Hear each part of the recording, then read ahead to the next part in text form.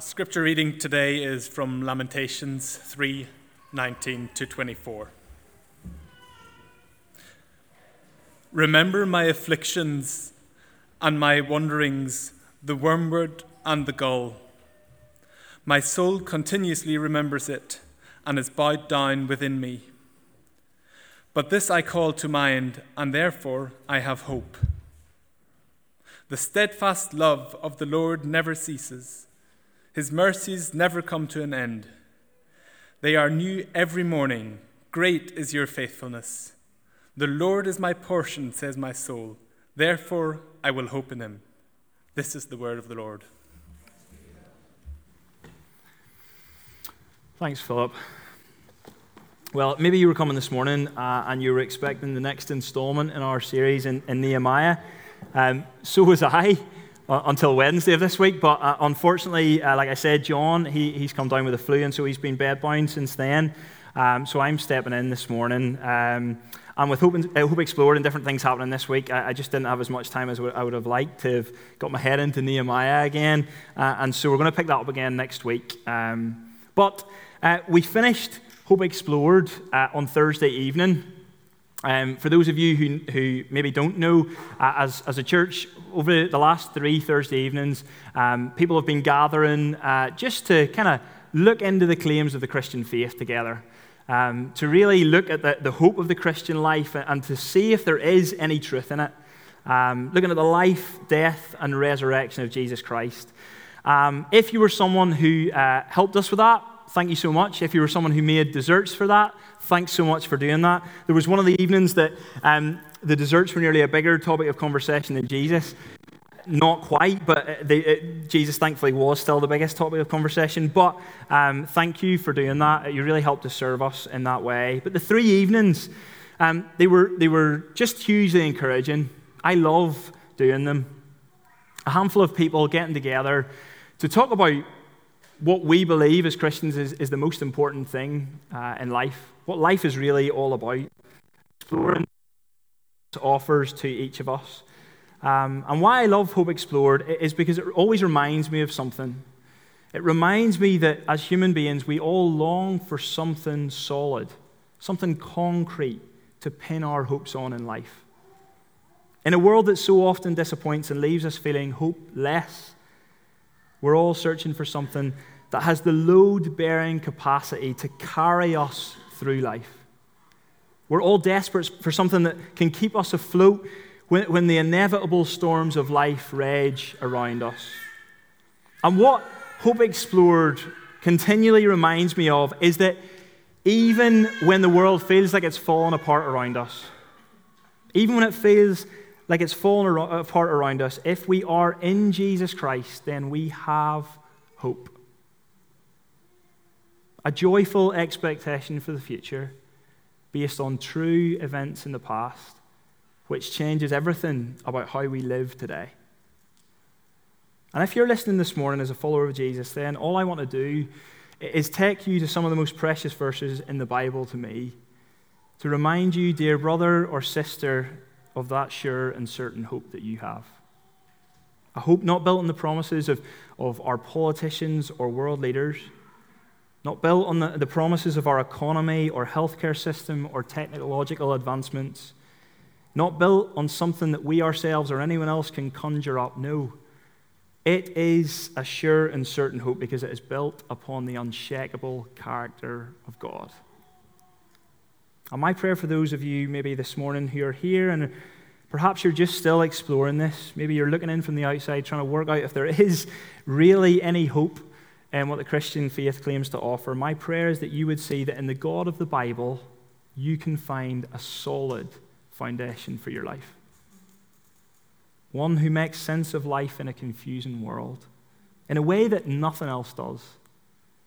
And one who enables us to keep going and to actually have hope in life, even in the most difficult of times. So I'm going to pray for us before we come to God's word, asking that he would help us and reveal himself to us this morning. So let me pray. Father, we ask, please, that as we turn to your living word, that you would lift our eyes to see Jesus this morning, more of him, the one in whom our hope is found, Hope not just for today or for tomorrow, but hope forever, for every day we have here in this earth and for every moment we will spend in eternity. Father, please be at work in us now by your word and by your Spirit. We pray these things in Jesus' precious name. Amen. So as you heard, the verses that we're going to be looking at this morning are found in the lesser-known book of Lamentations. I bet you weren't expecting to come to church this morning and hear a sermon on Lamentations. I don't think we've ever preached a sermon here at Village in this book. John said we hadn't ever preached properly on it. I wondered what he meant by that. Maybe he's talked about it before. I said we'll see at the end here whether there even is a proper kind of sermon on it this morning. But we're going to dip our toes into a few verses in the middle of it this morning, perhaps verses that are familiar to you. First off, let me tell you a bit about the book of Lamentations. The author is almost certainly Jeremiah, and it was written around the time of the fall of Jerusalem to the Babylonians in 586 BC. Now, that should be hopefully familiar to us as a church, because over this last while we've been studying the events of Ezra and Nehemiah, and that actually, the book of Lamentations happened just before the kind of events that we've seen in Ezra. So this is the kind of 70 years of exile before Ezra and the exiles came back to Jerusalem. And what this book is really all about is in the name, Lamentations, lament. If you get a chance to read the whole thing, you could quickly pick up the sense of grief that pierces this whole book. It makes for a pretty harrowing read, actually. It deals with some pretty hard-hitting issues. You've got the grief and the shame of God's people. They've turned away from God. They're living in sin and idolatry. And you've got the awful reality of God's judgment against his people, which is shown in God causing the siege and the invasion of the Babylonians. They're God's instrument of judgment because of the unfaithfulness of God's people to him. And in these 5 short chapters, there are almost no shafts of light penetrating the darkness. The pattern of the poetry in the original Hebrew, it feels almost like a funeral song. It's bleak, it's sorrowful. If you had a musical score written to the book of Lamentations, then most of the song would be in the minor key. But note that I said most, because hidden here in the middle of chapter 3, right at the center point of this book, we find these precious pearls of hope. They're the only hopeful words in the entire book, and they're some of my favorite verses in the whole Bible. They might be for you too if you're a Christian this morning. I've been trying to teach them to my older 2 girls. I love if they could remember these words off by heart, because these words don't shy away from the reality that life in this world is hard. It's difficult. But they also acknowledge that in the midst of life's hardships, God still loves us. God will always be faithful in keeping his promises to us. So let's have a look at this together. And firstly, let's see the reality that life is tough. Life is tough. Look at verse 19 and 20. Remember my affliction and my wanderings, the wormwood and the gall. My soul continually remembers it and is bowed down within me. Life doesn't sound great for Jeremiah, does it? See, it isn't just that Jeremiah has woken up this day on the wrong side of the bed. Life is really difficult for him and for his people. Look back at the start of chapter 3 with me and feel the weight of what Jeremiah is enduring here. Look at verse 2. It feels like he's been brought into darkness without any light. Verse 3. It feels like God's hand is against him. Verse 5. He's been besieged and enveloped by bitterness and tribulation. Verse 7. He feels trapped, like he can't escape. Like he's weighed down with heavy chains. Verse 8. It seems like God isn't listening to him. Verse 14, he's the laughingstock of his people. Verse 17, his soul is bereft of peace. He's forgotten what happiness is. Verse 18, his endurance has perished, and so has his hope from the Lord. This is a man who is at the very end of himself, who is in the absolute pits.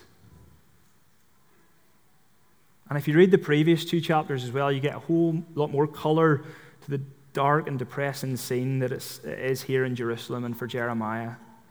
And so that's the context as we come to verse 19. And it's not surprising when he says, I remember my affliction and my wanderings. It's not a surprise that he feels as though he's filled with bitterness, with poison. That's what it means when he says wormwood and gall. And do you see in verse 19 to 20, he repeats the word remember. Remember. It's like he can't think about anything else. His thoughts are consumed by the trials of life that he's facing. There's painful stuff filling his mind during the day, and the same painful things are haunting his dreams at night as he lays in his bed. The darkness of yesterday is the same darkness he wakes up to today. And it can be almost a bit unsettling reading words so brutally honest and candid. But this is why I love God's Word, because it's not a book which is out of touch with reality. It's not some dusty, old, 2,000-year-old book that has no relevance to our lives on this earth right now. God's Word faces up to the reality that in this sinful and broken world, life is hard. Life is difficult. That suffering is real. That darkness is all around. And that often our experience of life can leave us feeling hopeless. And I wonder if Jeremiah's experience of life and his emotions resonates with you this morning. Maybe as you look back on these last few days or weeks or years of your life, you remember perhaps all too well just how hard life has been, or how challenging life is right now. You remember your affliction. Maybe it's financial struggles, that's the cause of your affliction. Maybe it's the loss of a job. Maybe the health problems that you never saw coming. Maybe depression that's just cast a dark shadow over your life. A relationship that's broken down in a way that's just so heartbreaking. The death of someone dear. You remember your affliction. Or perhaps you remember your wandering. Perhaps as you look over the last period of your life, it feels that you've been wandering in the spiritual wilderness. You've drifted to a place in your relationship with God that you just have no idea how you've got there. There are patterns of sin in your life which you just can't seem to shake. You have this kind of apathy towards God and His people which just leaves you feeling cold and indifferent. You feel like you haven't heard from God or experienced a closeness with God in so very long, and you're parched. You're restless, you're weary. Whether it's affliction or wandering that we remember, we may well be tempted to feel like Jeremiah this morning, spiritually downcast, questioning whether God has forgotten about us, or if we're going to fall away and not make it to the end in the Christian life. And we might wonder, how do we not despair as we move through life, which is so full of uncertainty and question marks? How do we press on when we don't know what's around the next corner for any of us? What's going to be the anchor which secures us and shelters us when the storms of life rage all around us? Well, these are precisely the questions that Jeremiah is asking. The dilemma that he has as he looks around and he sees his city laid waste and the suffering of his people. But look how he responds in verse 21. But this I call to mind, and therefore I have hope. What we're about to hear is what Jeremiah is reminding himself of, what he's preaching to himself in the midst of his affliction and wandering. This is not some self-help mantra. It's not some feel-good pick-me-ups. No, what he calls to mind is what he knows to be true about his God. He was so tempted in verse 18 to think that all hope was gone, but then he calls this to mind, and it gives him grounds for hope for the future. And here's the two things that Jeremiah remembers. The first thing is this: he remembers God's great love. God's great love. Look at verse 22. The steadfast love of the Lord never ceases. His mercies never come to an end. They are new every morning. can you see how even in the midst of uncertainty and adversity, Jeremiah knows that God has not stopped loving him? The trials that he's facing are not a sign that God has forgotten about him or that God has turned his back on him. God's covenant love for his people is unceasing, never ending. And it's actually because of God's great love for him that Jeremiah isn't overwhelmed by his circumstances. He still has hope even in his suffering. Can you see that in verse 21 and 22?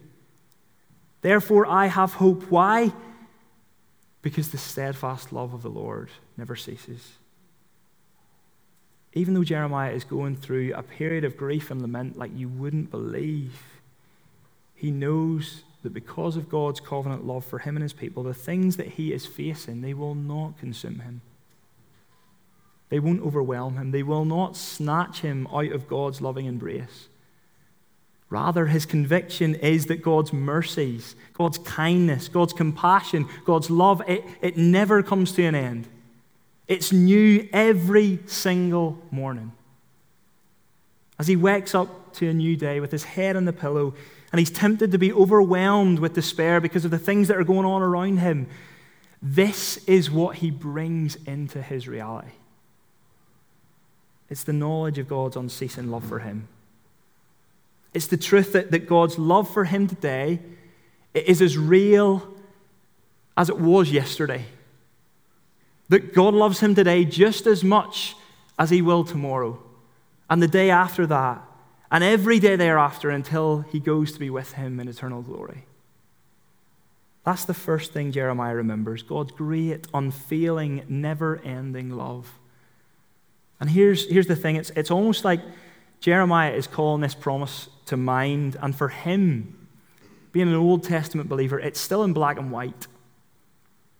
But for us, as God's people this morning, when we read this verse through the lens of the New Testament, this side of the cross of Jesus Christ, it's almost like this verse just explodes into glorious technicolor.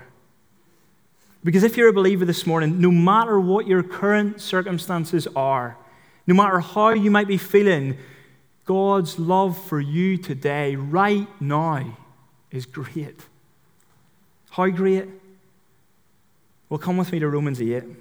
Here at the end of Romans chapter 8 is Lamentations 3 read through the lens of the cross. And we see that Paul can conclude that suffering and sin, yes, they are real and they are awful realities in our world, but God's love for his chosen people is relentless. It is unstoppable. Listen to the extent and the breadth of God's love for you this morning if you are in Jesus Christ.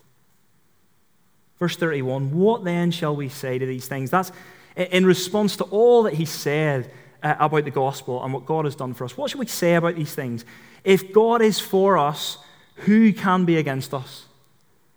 He who did not spare his own son, but gave him up for us all, how will he not also with him graciously give us all things? Who shall bring any charge against God's elect? It is God who justifies. Who is to condemn? Jesus Christ is the one who died. More than that, who was raised, who is at the right hand of God, who indeed is interceding for us. Who shall separate us from the love of Christ? Shall tribulation or distress or persecution or famine or nakedness or danger or sword, as it is written, for your sake we are being killed all the day long. We are regarded as sheep to be slaughtered. In other words, life is difficult. Life is hard. No. In all these things we are more than conquerors through him who loved us. For I am sure that neither death nor life, nor angels nor rulers, nor things present, nor things to come, nor powers, nor height, nor depth, nor anything else in all creation will be able to separate us from the love of God in Christ Jesus our Lord. See the glorious point that Paul is making. If you are in Jesus Christ this morning, then you can know today with absolute assurance that the God of life loves you with an everlasting love. That his love for you, one of his children, it doesn't waver. It doesn't falter. It doesn't blow hot and cold depending on how you're feeling or how he's feeling or how you're performing or not performing. His love is steadfast. It's constant. And Paul says there is nothing in all the world that can separate you from God's great love. Not depression, not disease, not financial difficulties, not persecution, not death, even death. It cannot separate us from God's great love. If you want to know the greatness of God's love for you today, look to Jesus. Look to him on the cross, paying the penalty for your sin, freeing you from your guilt before God, bringing you into the safety and security of God's love forever. That is how much God loves you. The great preacher Ray Ortlund, he puts it like this. He says, the gospel is clear that God really does love us today and that he really will love us tomorrow and the day after that and the day after that. Listen to this. We don't know what the future holds except for this. We will always be stepping into one more moment of the love of God forever. How incredible is that? If you're a follower of Jesus, then you can wake up tomorrow knowing, enjoying, resting in the sweetness of God's mercy and love for you all over again. You can wake up tomorrow and say, hallelujah, I can face the uncertainties of this day, resting in the certainties of God's love for me today. Your sin has been dealt with in full. Your suffering is just following in Jesus' footsteps on the path to eternal glory. And so you can press on, knowing that there is nothing that can change the reality of God's steadfast love for you. Let's call to mind, like Jeremiah here in Lamentations 3, the greatness of God's love for us. And then secondly, let's call to mind, let's remember God's great faithfulness. Let me read verse 22 again. The steadfast love of the Lord never ceases. His mercies never come to an end. They are new every morning. Great is your faithfulness. Now, what does it mean that God is faithful? Well, put simply, it means that God is always going to keep his promises. Always. Which is something that rolls off the tongue very easily and can wash over our heads. But it's actually a staggering thing to say about someone, isn't it? Because we all know how easy it is to make promises, but we all know as well, with the best will in the world, it's so difficult to keep those promises.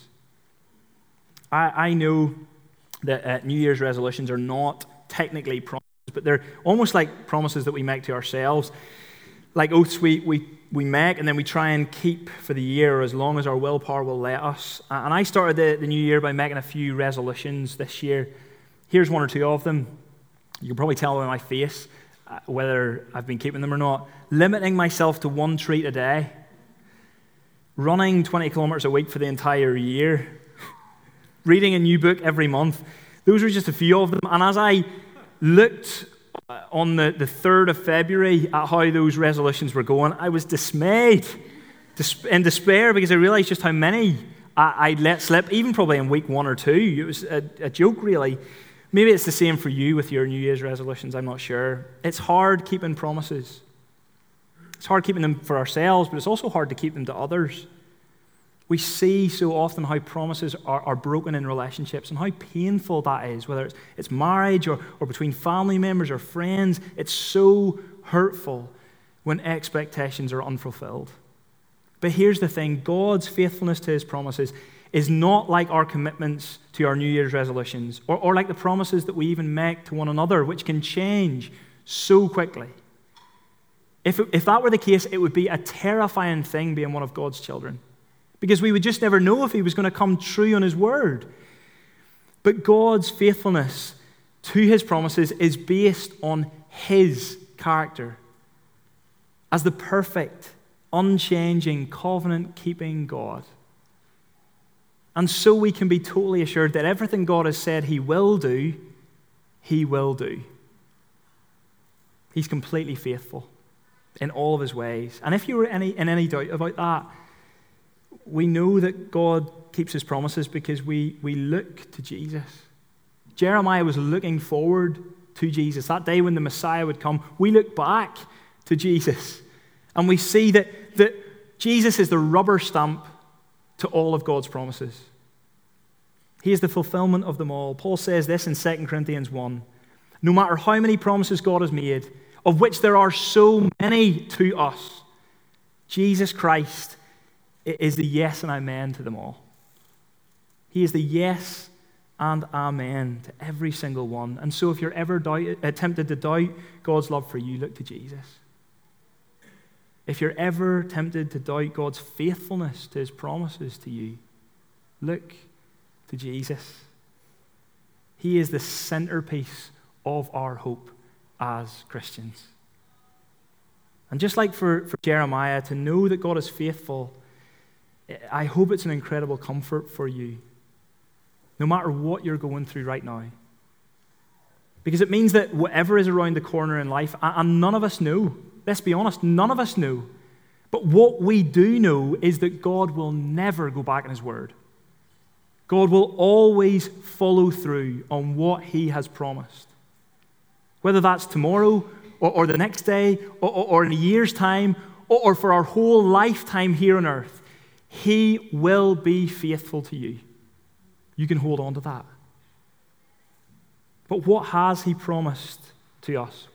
Which are the grounds for our hope as we reflect on his faithfulness? Well, firstly, let me say what he's not promised to us. He hasn't promised any of us an easy, comfortable life in the here and now. He hasn't promised that if we put our trust in him, that we are guaranteed health, prosperity, well-being for the future. And if anyone tells you that, please know that they are not telling you the truth of God's word. In fact, what God's word actually teaches us is that when we trust in Jesus, our lives on this earth will probably get a bit harder. Suffering will come. Living in obedience to God and his word, it's costly. It's sacrificial.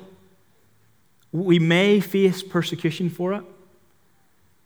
But the thing is, we will journey through all of those things and everything else that we face in life as those with hope. Hope in our hearts. We will mourn. We will suffer.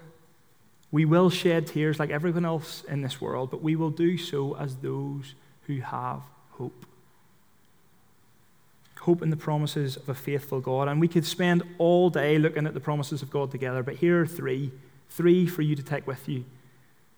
Remembering them as you go through life, facing all of the ups and downs. God will give you all that you need. Philippians 4 verse 19 says, "My God will supply every need of yours according to his riches and glory in Christ Jesus."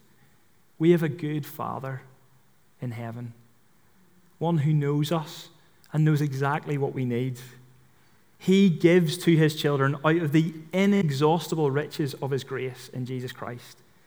So he will sustain you, and he will strengthen you, and he will supply you with what you need for each day. Secondly, remember that God will always be with you. Remember Jesus' words at the end of Matthew's Gospel, "Surely I am with you always to the very end of the age." The Holy Spirit that lives in us now as God's people, it is the down payment of our future inheritance. Jesus is with us right now, as he will be with us in glory forever. And that's the third promise. God will one day take you home to be with him in glory. This is what the resurrection of Jesus Christ guarantees. We thought about this on Thursday night at Hope Explored. Because Jesus has risen to life, it's almost like he's the needle that goes through a tapestry. He bursts through death and comes out the other side. And if we are people, we are almost like the thread attached to that needle. He has burst through that tapestry, and we burst through because we are connected to him. We are his and he is ours. And we will be with him forever in a place where there are no more pains. There are no more hurts. There are no more tears. All those promises, they are just the tip of the iceberg. We could go on and on and on. And to all the promises of God, he will remain faithful. He will do what he has promised to do. We can be sure of that as we look to Jesus. And here's the thing I was thinking about this week. If we want to be like Jeremiah, who's able to call the promises of God to mind, if we want to do that again and again this year, we would be well to have the promises of God imprinted in our heads and on our hearts, wouldn't we? John has produced that Pray the Promise tool. We're spending the year as a church really devoting ourselves to praying to God. And John produced a tool called Pray the Promise, which I think is going to help us to actually pray and to fuel our prayers this year. I was thinking this week, on each of those promises, at the end of the year, wouldn't it be great if we hadn't just prayed the promises of God, but actually we learnt the promises of God as well? 12 promises to pray and 12 promises to learn. What about that for us as a church? So that as we step into a turbulent world, as we face whatever life throws at us, we have the unshakable promises of God right there in our hands to cling to. And as we do that, as we head into the unknown, clinging to God's promises, we might be able to say like Jeremiah in verse 24, "The Lord is my portion, says my soul. Therefore I will hope in him." What does it mean for the Lord to be our portion? Well, John Calvin says it better than I ever could, so I'm just going to read what he says. For the Lord to be our portion, it is that God is our life in death, our light in darkness, our rest in anxiety, our abundance in need. There is nowhere else to turn and no one else to turn to besides the Lord. That's what it means for the Lord to be our portion. It means he is our everything, our all in all. And so knowing that the Lord is his everything, his portion, Jeremiah says, I will hope in him. In a moment, we're going to sing the famous hymn, Great is Thy Faithfulness, written by Thomas Chisholm in the early 20th century. And unlike other famous hymns that we sing here in this church, this wasn't the kind of product of one single experience in Thomas's life. But it was just an honest reflection of a lifetime of experience in God's faithful care towards him. And just before he died, Chisholm wrote these words. He said this: "My income has never been large at any time due to impaired health in the early years, which has followed me on until now. But I must not fail to record here the unfailing faithfulness of a covenant-keeping God, and that he has given me many, many wonderful displays of his providing care, which have filled me with astonishing gratefulness." That's Lamentations 3, isn't it? Life is hard, but this we call to mind, and therefore we have hope. That as we look to the cross, to the place where Jesus Christ shed his blood and had his body broken, we remember that he did it for us, to save us, to lift us out of sin and darkness, to set our feet upon a solid rock, a solid foundation, to be our hope. Hope for the future, yes, but hope today, right now. He is our hope, our only hope. And so as we come to the table as God's people this morning, we remember and we rejoice in the great love and great faithfulness of our God. If you're someone who hasn't yet put their trust in Jesus, as you stand maybe this morning and think about the words that we sing here as we sing this great song, Great is Thy Faithfulness, I want to encourage you to think about your life, where you're placing your hope in life today. Does whatever it is, does it have the kind of load-bearing capacity to carry you through life like Jesus Christ does? Does it have that kind of sure and certain foundation for your life like Jesus Christ offers? Is it able to do for you what Jesus Christ is offering to you today? Jesus Christ, he came, he lived, he died, and he did all of it so that you might have hope, if you would only trust in him. As you sing this morning, as you reflect in your own life, think about the words that we're singing here in Great Is Thy Faithfulness. And I'd love it if today maybe was the day that you called out to Jesus and said, Jesus, you know what? There is nothing else in all the world, nothing else that can give me a solid foundation like you to build my life upon. Call out to him, and you know what? He will respond. Draw near to him, and the Bible promises that he will draw near to you. Let's stand. I'm going to pray for us, and then we're going to sing.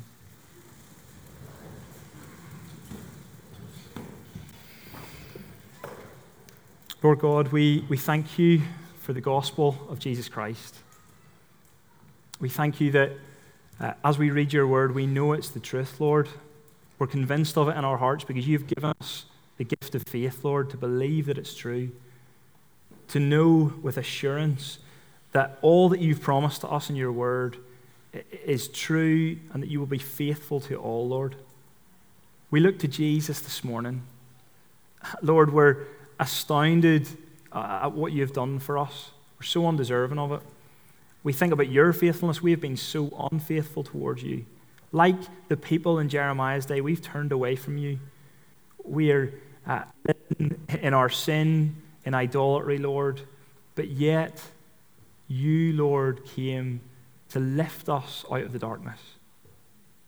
You came to give life in death. You came to be the light for us in our darkness, to be our hope, Lord. We're so undeserving of it, but Lord, we praise you from the very depths of our being for what you've done for us.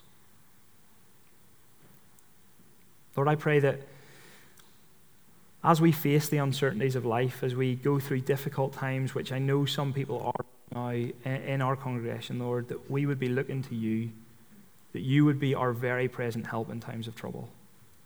You would be our strength, our comfort, our peace. Lord, be our portion, so that as we look to you, that we can say that we have hope. Hope of a glorious future. Hope of a life for all eternity with you. Lord, may that knowledge of your love and faithfulness forever, Lord, may that change the way we live today. May it give us hope for today. And we pray these things in Jesus' name. Amen.